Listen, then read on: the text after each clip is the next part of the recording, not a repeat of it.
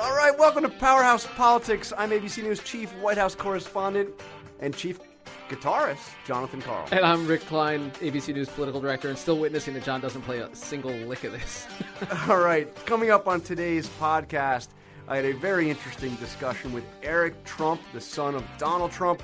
We talked about what his dad is doing for debate prep, and I also asked him about those late-night Twitter tirades that his father goes on. You'll be interested to hear what he has to say about that, right? Yeah, if my dad ever tweeted in the middle of the night, you might have some concern. But of course, he's a presidential candidate; it's another level. But John, we're at an interesting inflection point.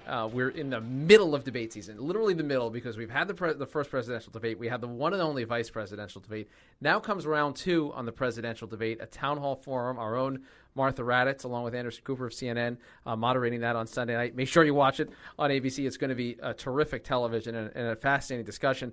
What's changed so far? Here at the midpoint, what have we learned about these campaigns, and what do they need to do? Wait, Rick, you're deeply involved in the prep for this next debate, the cone. right? Do you know what the cone is? Can you cone of silence? Well, just between us, can you give me some stuff? I mean, what are you going to ask? I can faithfully report that we are well fed with candy and caffeine inside the cone of silence, and can't wait to get. So this is actually interesting. I haven't seen much of Rick at all for the past week, and they've let you out. I guess with a vow of absolute silence about what goes on, but you are deeply enmeshed in this process. It's a cool process, and Martha and Anderson are earnest about this and working really, really hard to make sure it's going to be a great debate, and it's a town hall debate, so it really is the people's debate, and we'll see what great questions the folks in the town hall audience bring to bear. And it's a different format than the previous debate, which was just a moderator asking all the questions and the candidates free to engage with each other. We're talking about stools at the front of a room. Stools. Yeah, and they can walk around a little bit. They can talk directly to the voters. And there's how many people in the audience? 40 people in the audience. And chosen by the Gallup organization. That's right. They choose the audience, and they submit questions, and these are undecided voters? They're uncommitted voters that live in the St. Louis area. This is Washington University, St. Louis, and I've thought a lot about how experienced Hillary Clinton and Donald Trump both are as public speakers, as politicians, but they haven't done a ton of town halls, and they're really not known for their brand, their style is in town hall. This isn't Chris Christie. It isn't John Kasich. It isn't even Bill Clinton, who clearly excelled at that style. They have their talents, but this isn't necessarily one of them, and I think that's its own set of challenges for both campaigns. They had a dry run with the Commander-in-Chief Forum on NBC, the famous Matt Lauer hosted event. And that was an hour long where they each went for a half hour back to back. They were never actually on the stage together. But that was interesting. It was a very bad performance, I think. What was the common judgment for Hillary Clinton? I think, but we later learned she was deathly ill. Yeah, that's right. I think that's right before the pneumonia diagnosis. You're right. And Donald Trump, one of the takeaways then was that he didn't thank the questioners for their service, didn't seem to address them directly or acknowledge directly in their answers. I'd imagine that has to change.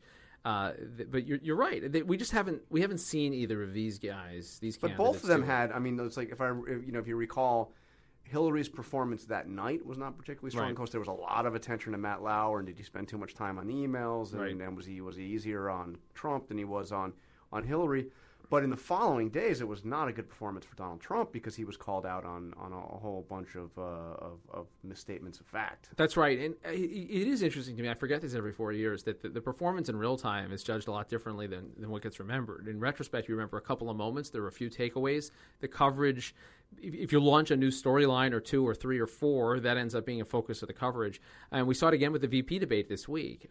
The instant analysis of the VP debate, I think the consensus was that Mike Pence was a winner, at least narrowly, because Tim Kaine was so eager to get in there and seemed to be interrupting as much as he did. Ultimately, I don't know if it matters much. I think Pence probably went a long way to steadying the campaign storyline. That Donald Trump came in with a lot of bad news cycles. He's able to leave with something a little more positive. But, this wasn't a ratings blockbuster, and it's hard to imagine that the VP debate moving the needle, particularly as it relates to the fact that there are two more presidential debates, and you see the number ones out there two more times. The VP debate was 37.2 million according to Nielsen. That's on broadcast. Which you nailed to the 10th of a percentage point, John. If I'm right. Yeah, I think I was exactly correct. Yeah, good. And then that was significantly lower than what we saw with the Paul Ryan Joe Biden debate, and much lower than the Sarah Palin Joe Biden debate, which was one of the highest, second highest that we ever saw. So it was a significant drop down. It was less than half the audience of the first, but again, it's still 37 million people, and of course, ratings are a little different now. There's 1,000 different ways to watch this stuff. You could live stream it. You don't need to be watching it on broadcast. That's right, and I think you walk away with a tie. You think that's a victory for Hillary Clinton because she's had the storyline in her favor. This was the week of. But it didn't feel like a tie. No, but I think if you say that it's a split decision at least, then that's the Clinton team is happy with that. They live to fight another day. There was nothing disastrous for them or for Tim Kaine. And what's interesting too is the new information that's come into this campaign since the first debate. Two things spring to mind in the news recently. One is Donald Trump's taxes and the partial return that was leaked to the New York Times under the most mysterious of circumstances. Yeah. Just 3 pages, state returns. Return address, Trump Tower. And I love that. So Eric didn't send it, right? Apparently he didn't send it. He didn't send it. Yeah. So you've got that showing the almost $1 billion in losses in one year. And then this interesting twist, Bill Clinton. The big dog has been pretty much on his leash for much of this campaign season, but he 100% became a distraction this week. Yeah, he sure did. Before we get to that, I wonder, our senior Uber executive managerial producer of this show is a guy named Ryan Kessler. I think he has the sound there if he's able to play it. But it's something that didn't get any notice that night. But it's this very short exchange that Katie Tur of NBC had with Donald Trump right after the first debate, and I thought there was some news in there, some news that Katie didn't seem to catch immediately. And maybe I'm just wrong about this, but I'm wondering if Ryan is in there in producer land could play that soundbite. Do you have that? By the way, my current returns will be released as soon as Do you pay federal income tax now? My current returns will be released as soon as they come. Do you pay federal income tax now? What about this climate change hoax thing, Mr. Trump? That was a classic question at the end. What's this climate change hoax thing? No, but if you heard what Trump said, and he said it twice, it was like he really wanted her to hear this. My current returns will be released as soon as they are done. My current returns, that would be the 2015 returns. Apparently, guys that have really big tax returns don't really necessarily fill it out by April 15th like you and I do, but they get a series of extensions, which usually gets you to the middle of October. If you remember the famous tweet of Donald Trump saying, "I'm just finished my tax return with the big piles," right? That was an October 17th tweet, I believe. So it would seem that he's probably about to file that current return. That current return, of course, wouldn't be under audit yet. It's just being filed. And what he seemed to be saying to Katie, but I didn't hear him say it to anybody else, but you hear him say it there quite clearly twice, that his current return would be released as soon as they're completed. I mean, I don't know. Could the October surprise be an actual release of a tax return from Donald Trump? It would be something. I tend to think that Donald Trump will find a reason not to release it, but he seemed as clear as you can be there. Now, he said in the past that all of the tax returns, whether they're technically under audit or not, are linked to each other. So maybe that's the way out, but that really would be something. Yeah. And I've thought about this as well, John. I mean, if these tax returns had come out last October instead of this October, anything that's in them would be old news by now. Right. This story becomes a story because of the drip, because it comes out in pieces, because it adds to the mystery. If there was a massive document dump and we had hundreds of thousands of pages but they would have gone through already. We'd be well past that. You could have done it like the day you did the Muslim ban. Sure, and it would have been a thing, but it wouldn't be the thing that it is now. Although it would have been a treasure trove of material. Sure, but again, it would be done. And we wouldn't be there wouldn't be a new storyline each time. And Trump himself famously criticized Mitt Romney for exactly that scenario, for waiting until October to release his returns 4 years ago, and that's what we see right now. But that would be beyond intriguing if suddenly we had we're seeking clarification. We will ask Eric Trump about that. But I also you brought up the Bill Clinton story, and the context here is we have the Affordable Care Act, also known in some quarters as Obamacare. Going through its next round of open enrollment. That's one aspect of the Affordable Care Act. Those are the exchanges or marketplaces, as they're now called, where some 11 million Americans are able to go in and buy health insurance on an open market. But it's been riddled with problems. We've seen major health insurance companies drop out in many marketplaces. United Healthcare has dropped out of a bunch. Aetna is almost completely out. Humana's dropped out of a bunch of areas. We have I think it's 41 counties now where there is only one option on the exchange. We have a handful of states where there's only one option on the exchange. We've seen premium increases of double digits. It's at beginning. There's talk of could you have a death spiral where only the sick are going in, and that leads to higher and higher costs, and fewer and fewer people buying into the system. So Bill Clinton, enter Bill Clinton, and the context around Bill Clinton. We'll play what he said in a moment here, but the context around that is.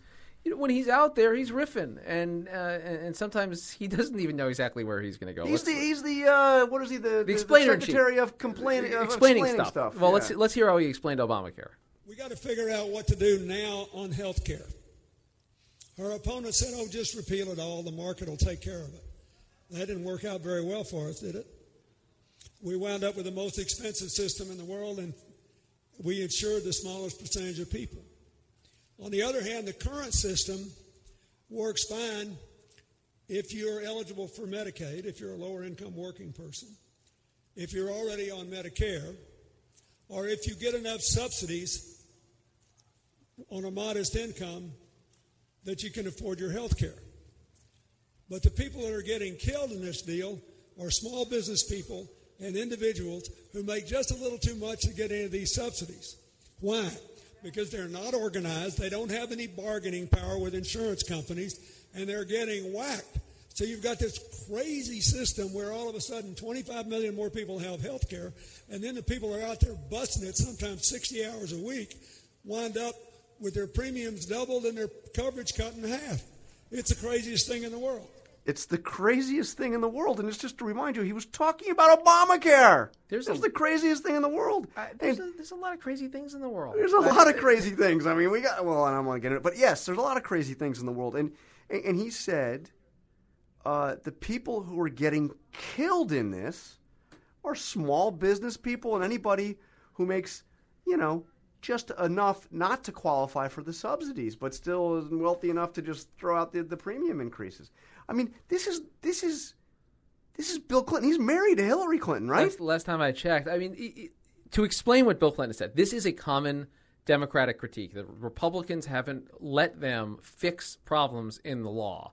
And because of the process of how it went through, you ended up having to make a lot of political concessions, and you were put in with an imperfect system. Crazy system in the world. I haven't heard that directly from Democrats, but that's the or the point. People who are getting killed in all this. I mean, look, you talk to the White House, as I work over in that building from time to time. The Affordable Care Act is the signature domestic achievement of Barack Obama, which Hillary Clinton would also agree with. By the way, it's not just a White House position; that's Hillary Clinton's position as well. Yes, good point. And you have Bill Clinton saying it's the craziest thing in the world. Now, I understand he's saying that he'd like to see the thing fixed, but my lord, that gives a whole bunch of ammunition to the Trump folks. Of course, they spent much of the last week talking about Miss Universe and right. But that was one of my thoughts. The other thought I had was, how did Bill Clinton stay on his best behavior for as long as he had? This is a reminder of the kind of places that Bill Clinton has taken Hillary Clinton's campaign in the past. In 2007, 2008, this sort of thing happened pretty regularly, where he said something, not ill-meaning. He didn't try to say something. When he talked about the biggest fairy tale you've ever seen in Barack Obama, he wasn't trying to distract from the campaign, but that was the impact. He's been pretty good. He's managed to avoid making news of any kind. And he does the rope line, the whole thing, right? I mean, it's not like he's been in a bubble. He's just been on his best behavior until now. And this I think, is damaging, something almost certainly you'll see Trump hit at the debate. So before we get to the Eric Trump interview, Rick, what are you expecting from Trump in this debate? Is this going to be, Trump making up ground that he lost in the last debate, taking the fight to Hillary Clinton? Is he going to go there on Bill's infidelities? What's he going to do? I think he's going to have some plays that he's going to run. And I think one of the frustrations that you heard from his advisors after the first debate is that they had scripted some plays and he didn't run them. So whether he comes right out of the box to play those plays and to hit Benghazi, hit the win, whatever it is, that's in his head, and that's for him to figure out. I think he certainly has to be more aggressive in making the case. And one thing that he's not been shy about is making a case against Hillary Clinton. He just didn't seem to really make an effective one. I thought at the first debate he started to get there, and then he allowed Hillary Clinton to get in his head. He started to play her game instead of his, and that's when he went off track. He's got to kind of tune that out. I think he watches the tape of Mike Pence, because Mike Pence, Tim Kaine was baiting him over and over again. You think Donald Trump's going to watch tape? Well, maybe not watch, but read some of the stories about, perhaps. But look, there's definitely highlights. I mean, there's pieces of that you could the Wall Street Journal editorial yesterday that said if Donald Trump did as good a job as Mike Pence in explaining Donald Trump, then his campaign would be in better. You think that not a bad thing to be at the top of the clip pile? Really? I think. How do you think he reacts to that? I think so. This is okay. I'm going to learn. Intriguing question, Mike. Tell me how you do this. The piece that Mike Pence can teach is, I don't care what you're saying about me. I'm gonna deflect that, and I'm gonna go and say what I want to say. And that's the piece that I think Trump. His advisors have said this in the aftermath. One of the mistakes he made was to actually answer questions, they say, rather than take it where they want to take it. And I think Pence showed.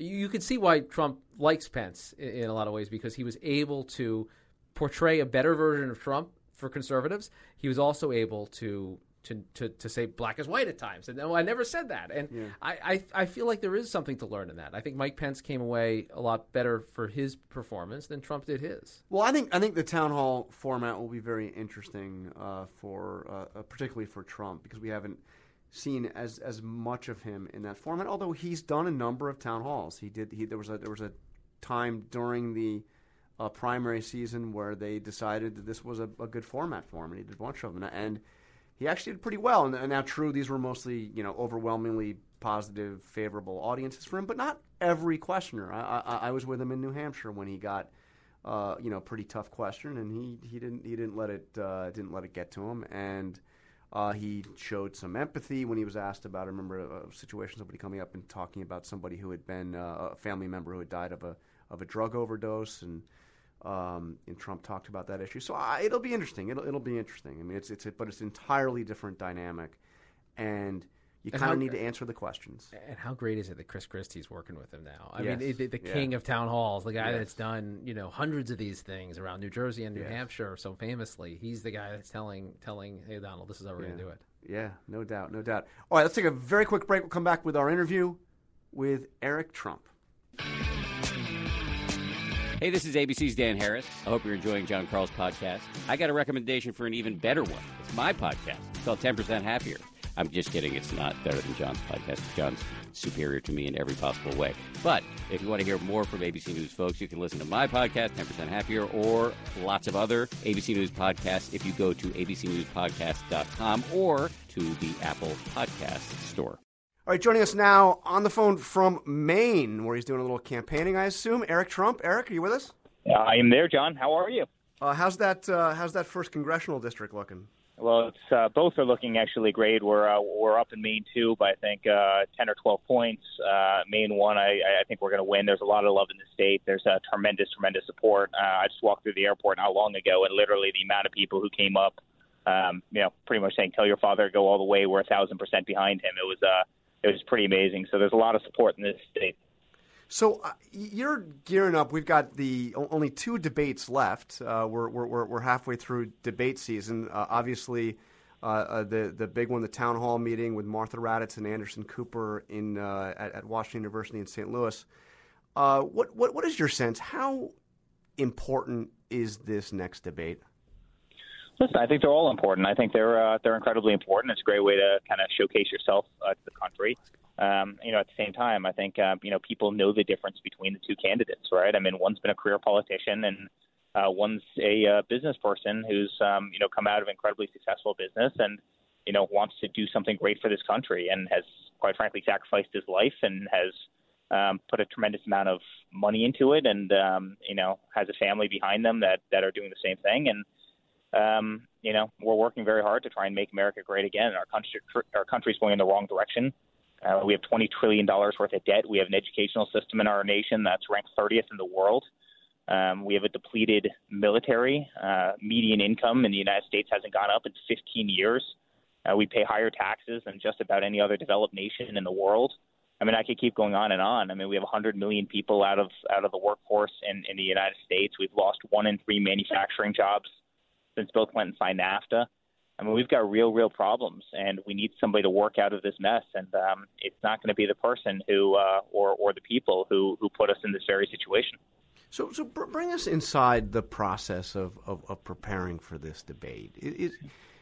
What is your father doing to get ready for this one? Anything different from the last one? Yeah, my father surrounds himself with really good people, and he's done that his entire life. I think that's been a pivotal aspect of his success. And he surrounds himself by incredibly smart people. So everywhere he goes, you have General Flynn flying with him, and you have Mayor Giuliani flying with him, and you have General Kellogg, and you just have incredible minds, the greatest economic minds, the greatest military minds, border security minds, law enforcement, et cetera, and he talks to these guys and ladies and gentlemen about the issues, and he does so, I think, very effectively. I think it's very different than the way some of these other candidates prepare, and you saw, Kane the other night, but, sounded very robotic. I mean, there's no question that so many of those sound bites were written ahead of time, that they had been memorized and then they're regurgitated. And I think people read through that, and I think people can see that, firsthand. And so he's different. I mean, he speaks from the heart. He goes with his gut, and so he's unconventional in that way. But I think that's also what makes him endearing and compelling to a lot of people. I mean, he's a great American. He's not a career politician. He's unscripted, and it's just very different than what people have seen for a very long time. Quite frankly, on both sides of the aisle. But is he doing anything different this time than last time? I mean, that last debate couldn't have gone as well as you wanted it to. I mean, Listen, I don't think the moderator exactly helped, right? There wasn't a single question that was thrown at Hillary of any real substance. I mean, they didn't. Mark Geist was in the audience. He's actually become a very good friend of mine throughout this whole thing. He's one of the Benghazi survivors, and not a single question was asked about Benghazi. Not a single question was asked about the Clinton Foundation, which has become one of the great Ponzi schemes in charitable history. Not a single question was asked about Hillary lying to the Department of Justice, lying to the FBI, lying to Congress, deleting 33,000 emails.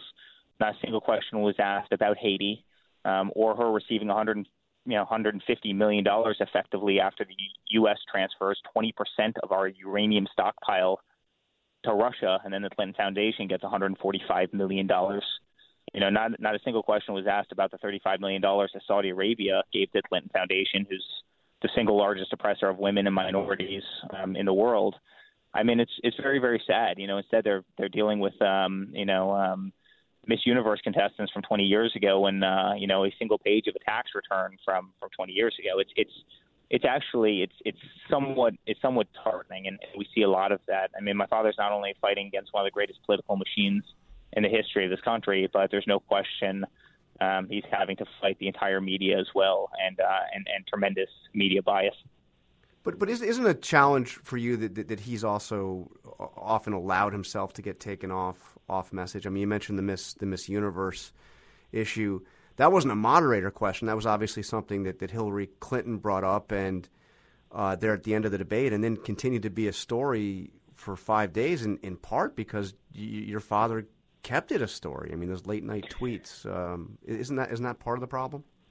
Well, listen, I think, I think my father's a prideful guy, and I think, my father's the type of guy who likes to defend himself, especially when he thinks that there's injustice. And quite frankly, I wish this country had more fighters. I don't think if we, had the type of fighter that he is, I don't think we would have been ripped off as many times as we have by other countries, by bad trade deals. I don't think we'd be in a situation where we would have given Iran $150 billion. I mean, I think we need a little bit of a fighter as a nation. I mean, I think that's who he is, and I think that's his, personality type. But again, I don't think there's one substantive question that was asked of her side, despite obviously the fact that they sit there and they focus on very small stories from a long time ago. And, I find that rather disheartening. And it's one of the reasons, John, and, you know well as a person, but it's one of the reasons as a total civilian in this process and as a non-politician and somebody who probably never go into politics, I stand by my father's side and I fight as hard as I do because we're just going in an awful direction as a nation. We have so many problems and there are so many issues, and we love this nation and we want to fix these issues and we want to bring us back to prosperity. And Hillary and so many of the politicians out there are just not gonna be able to do it.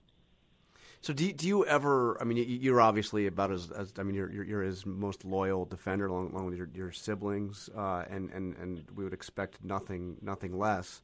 But when you see something like those late night tweets, I mean, what do you do you have the kind of relationship with your dad where you can go in and say, that wasn't a great idea. Let's not do that again.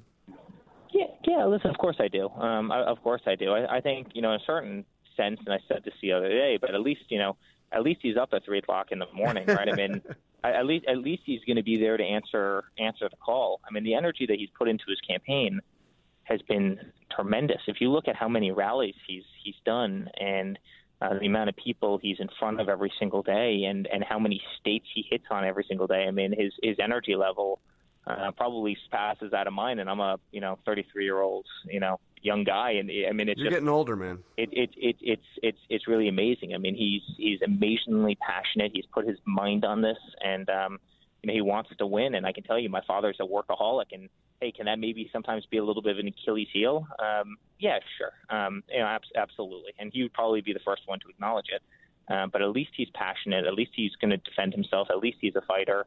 And again, as I said, at least he's at least he'll be up to take that call when you have another Benghazi or you have another one of these situations where a decision needs to be made in the middle of the night. Is he going to, in this next debate, and this is a town hall format, obviously much different dynamic, a bunch of the questions coming from the audience, others coming in online. Is he going to go at the personal stuff? I mean, he's suggested suggested that he might go after Bill Clinton's past infidelities. Do you foresee that coming up in this next debate? Well, it's amazing. Hey, the two of us have had a lot of conversations, and he's always said, listen, I've never wanted to, I don't want to go there. In fact, the last question of the last debate, she called him a sexist, and, he looked down, he saw Chelsea in the front row, and he goes, you know what, as easy it would have been to go exactly where I think probably the entire world wanted me to go, I decided not to. And I really applaud that. At the same time, the personal attacks on him from their end are relentless. She's going to spend $750 million on negative ads against my father in effectively a 2-month period of time, meaning, from starting a couple weeks ago, effectively through Election Day. Instead of talking about a horrible career that she's had, right, where you have the entire Middle East, which is in total ruin, Libya, Syria, Iraq. We've spent $6 trillion over there. And ISIS is wider spread than ever before. It's totally grown up and come about and morphed and become powerful. I mean, there's not a day that you don't pick up a paper where somewhere in the world they aren't hurting somebody or causing death and destruction somewhere. When she was a senator in New York State, you remember what she promised. She promised upstate New York 200,000 jobs. The net result when she left was she hadn't created a single job. In fact, upstate New York had lost an additional 8,000 jobs from when she originally took office. And I mean, I could go on and on and on, but instead of talking about her past, because there's a pretty dismal past to talk about, all she wants to do is spend $750 million, in smear ads against my father, and I just find that very, very sad. And we all know where that money's coming from. That money's coming from special interests. That money's coming from Wall Street. That money's coming from lobbyists. It's just it's interesting. Our average donation thus far has been $61. $61, and hey, we're getting a lot of them. We're getting a tremendous amount, and the enthusiasm is incredible. If you look at our top 20 donors and how much they've contributed, is about 80% of the total amount raised by her campaign is her top 20 people. And, I find that very sad. And those people will have complete control of her. So I want to ask you about something. I thought that your father made some news in a very brief exchange he had after the debate with Katie Tur of NBC, although she didn't seem to quite key in on it in her follow-up. I want to play this, a very short clip, but it's a Q&A on basically in the spin room right after the debate. By the way, my current returns will be released as soon as Do you pay federal income tax now?